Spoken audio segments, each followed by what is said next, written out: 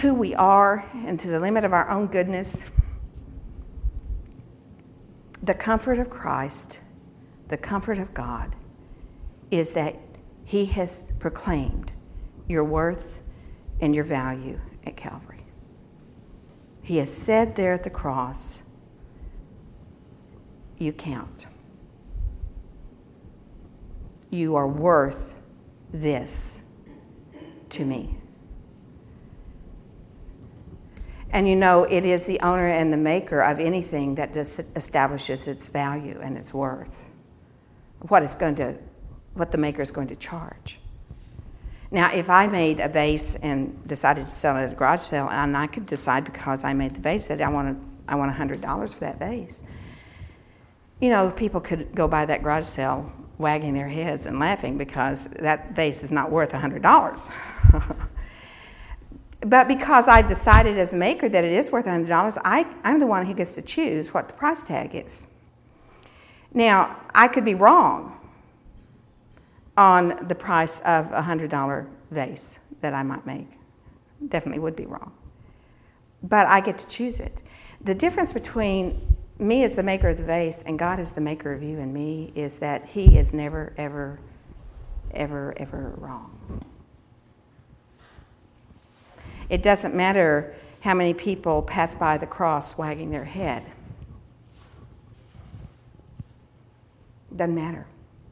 They're wrong. God is right. And at Calvary, the Son of God, the only begotten Son of God, died for me and for you. And so when we move into a mourning of the soul, a mourning of what we are, the comfort comes at Calvary. The comfort comes in the freedom that attends this moment where we no longer have to run from ourselves, where we can say, thank you, Lord. Because true praise rises out of the humus of mourning. True praise of the Lord rises out of the humility that comes when I recognize what I am. Then I praise God. Then I see him not through the lens anymore of my own self-righteousness. I see him clearly. And Job, in chapter 40, spoke of this so clearly. Let's just turn there for a moment.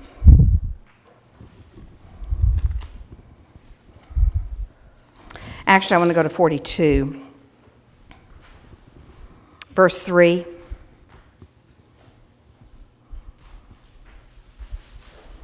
In the middle of verse 3, he says, therefore, in the beginning of verse 3 of chapter 42, who is he that hides counsel without knowledge? Therefore, I have uttered what I did not understand. Things too wonderful for me, which I did not know. Verse 5, I have heard of you by the hearing of the ear. Now my eye sees you.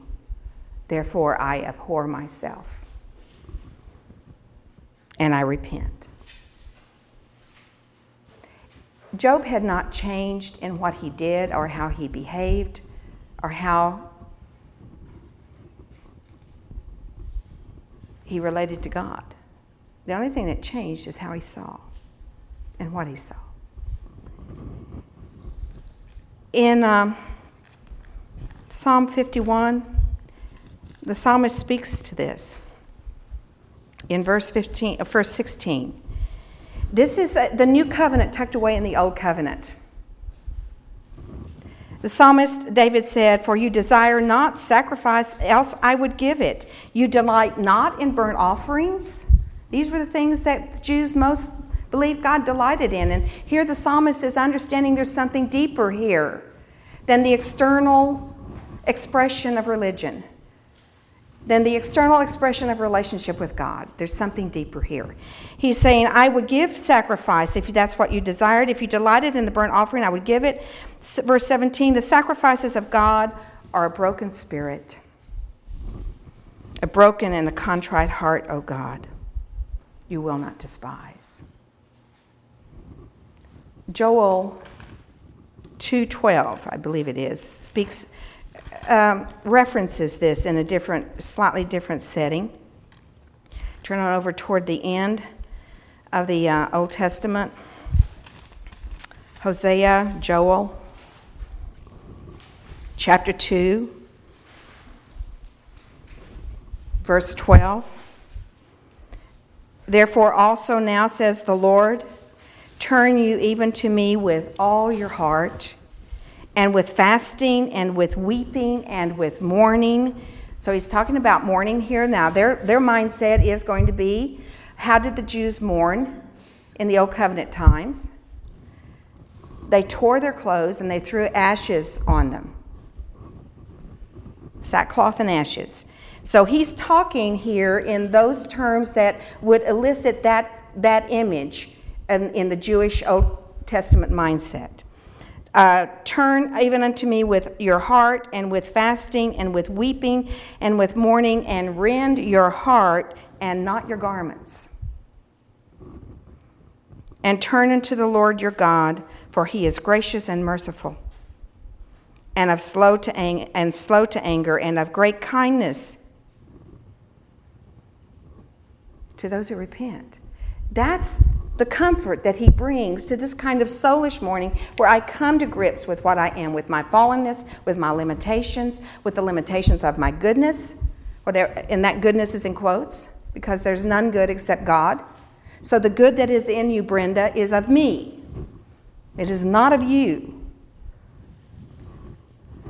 But when we come to that place, and we all come to those places where we look at ourselves in the mirror and realize what we are, that we are not what we thought we were. And the comfort that comes is grace and mercy. Now look over in James 4. Here we see this in the New Covenant. Same kind of verbiage. James is after Hebrews. James 4. The introductory verse that we'll start in is verse 7. Submit yourselves, therefore, to God. Submit yourself. Submission in and of itself requires humility. Submission does not come to us except on the wings of humility, the wings of recognizing who God is, and that he is greater than I, and that I trust his judgment more than I trust my own ideas. And that's a big one, because I can argue with God real well. I can debate him, I was on a debate team, I can do this. And the logic and the reason that we carry with us into the prayer chamber is really quite profound. We hope to lay it on the altar once we leave the prayer chamber so that it does not follow us into the day. But here, he's saying, submit yourself, therefore, to God. Resist the devil, and he will flee from you. Draw near to God, and he will draw near to you. Cleanse your hands, you sinners. And you say, I don't like that word sinner. Then my question is, why do I not like that word sinner? Is it archaic?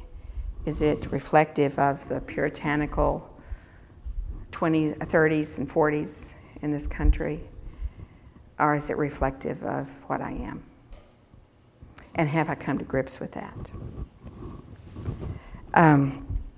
Cleanse your hands, you sinners, and purify your hearts. Now he's coming into the heart. Purify your hearts, you double-minded. Be afflicted and mourn and weep. Let your laughter be turned to mourning and your joy to heaviness. Humble yourselves in the sight of the Lord, and he will lift you up. There's the comfort. Now, it doesn't mean that we go around with sagging faces and sagging spirits. Let your joy be turned to mourning. When my joy is turned to mourning, when my false complacency, my false righteousness awakens to what it really is. And there is that mourning. When the joy turns to mourning, we don't stay in this groveling state. We are comforted with the joy of the Lord. He lifts us up. He, does it say exalts? He will lift you up. He lifts us up with his joy. Turn to John 15. So that our relationship with the Lord, our Christianity, is a joyous thing. But it is a joy that is not hinging upon humanity, except in our emptying ourselves out.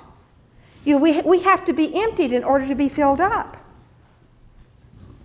If the flask is 3/4 full, then the Lord's joy cannot fill us up. It can top off the tank, but it can't fill us up. And then we have this hybrid mix of two different kinds of gases. One time I went to this gas station I normally went to, and it was after a lot of rain, and I filled my tank up and drove off, and it just started kind of sputtering. And I got about a half a mile and just had to coast into the side. That engine would just sputter and die, sputter and die, sputter and die. And it was because water had been mixed, had gotten into the tank from the heavy rains. And so the gasoline was not pure. It was a mix of water and gas. And I had to have the whole system of the car system drained out and new gas put in. It cost me $100. I don't know why it did. It was something else. I think they thought there was dirt in it, and it wasn't. It was water. That's sort of what we do when we just let God top off our tank with his joy, is that we just kind of sputter along. Sometimes we're joy, and sometimes our joy car runs. And a lot of times it doesn't. And we read about the fruit of the Spirit, of love, joy, peace, patience, kindness, gentleness. We wonder, okay, can I just pick the grape of fruit of joy today and the grape of love tomorrow? I can't quite seem to get the whole cluster all together at the same time. And that's because I've let God top off my tank. And it just runs and sputters, and it gets us a little ways, but it's not what he has in mind. That's why he's starting out here in the Sermon on the Mount as a downward spiraling staircase, down into the recesses of who you and I are and where God is in us. And he is wanting to cleanse out the inner workings of me and of you. And that starts with me entering into a poverty of spirit where I recognize what I am and my tank is being drained. And in the humility of that mourning is the emptying out process of me. And it's not a once and for all thing. I have to go to the gas station a lot. And you and I have to go for this filling on a perpetual basis.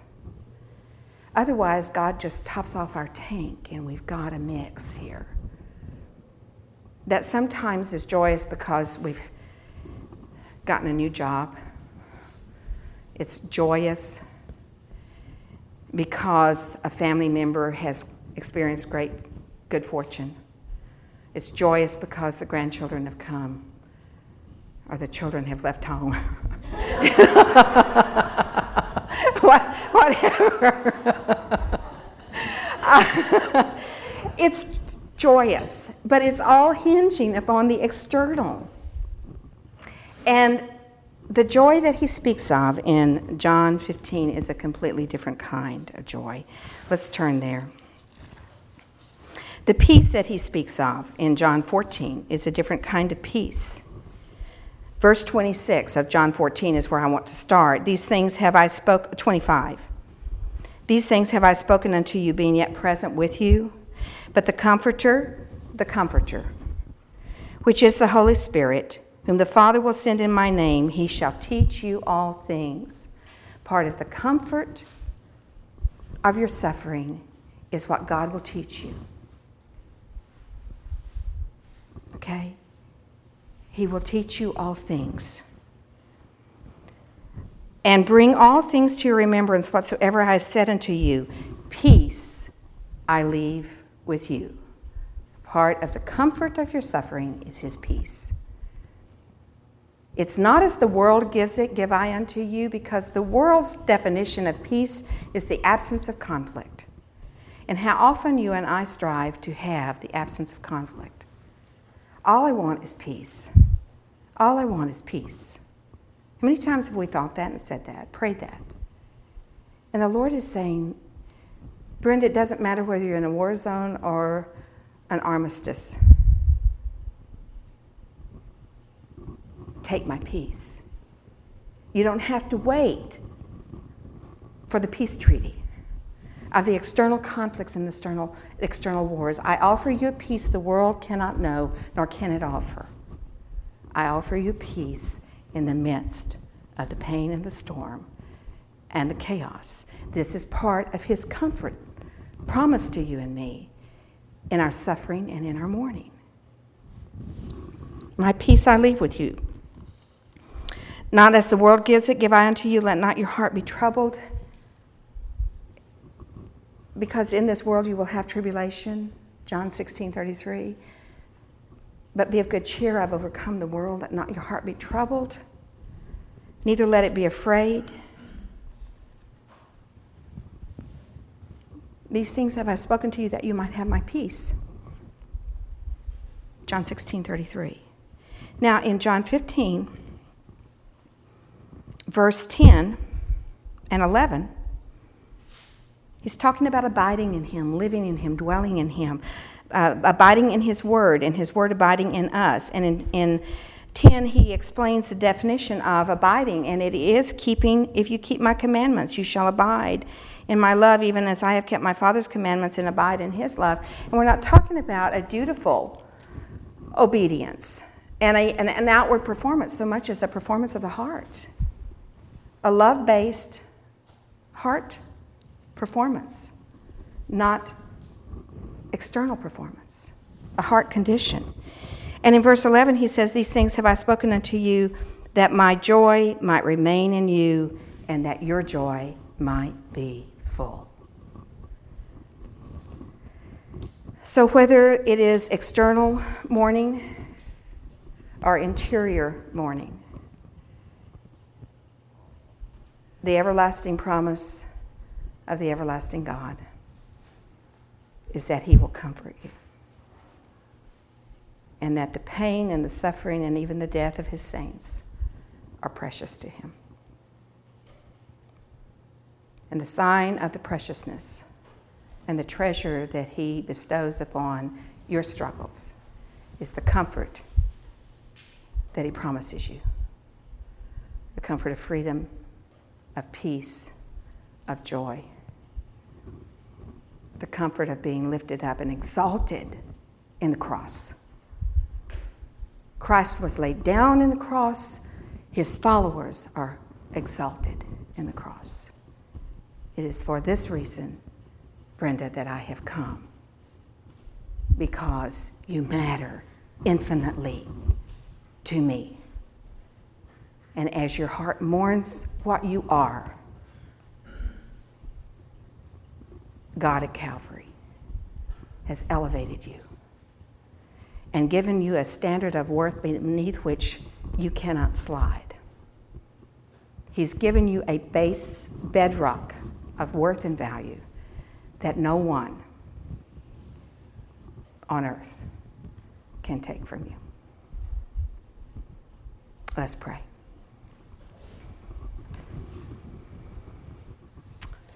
Lord God, thank you for your plans for us, for your mysterious and amazing ways. Thank you that you raise up that which humbles itself before you and recognizes what we are. Thank you that you comfort those who mourn. And in that comfort, we are blessed.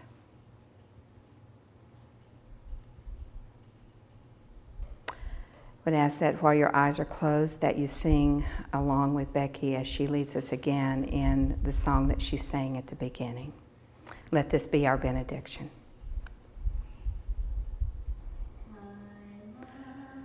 You, Lord, and I lift my voice to worship you, oh my soul, rejoice, take joy.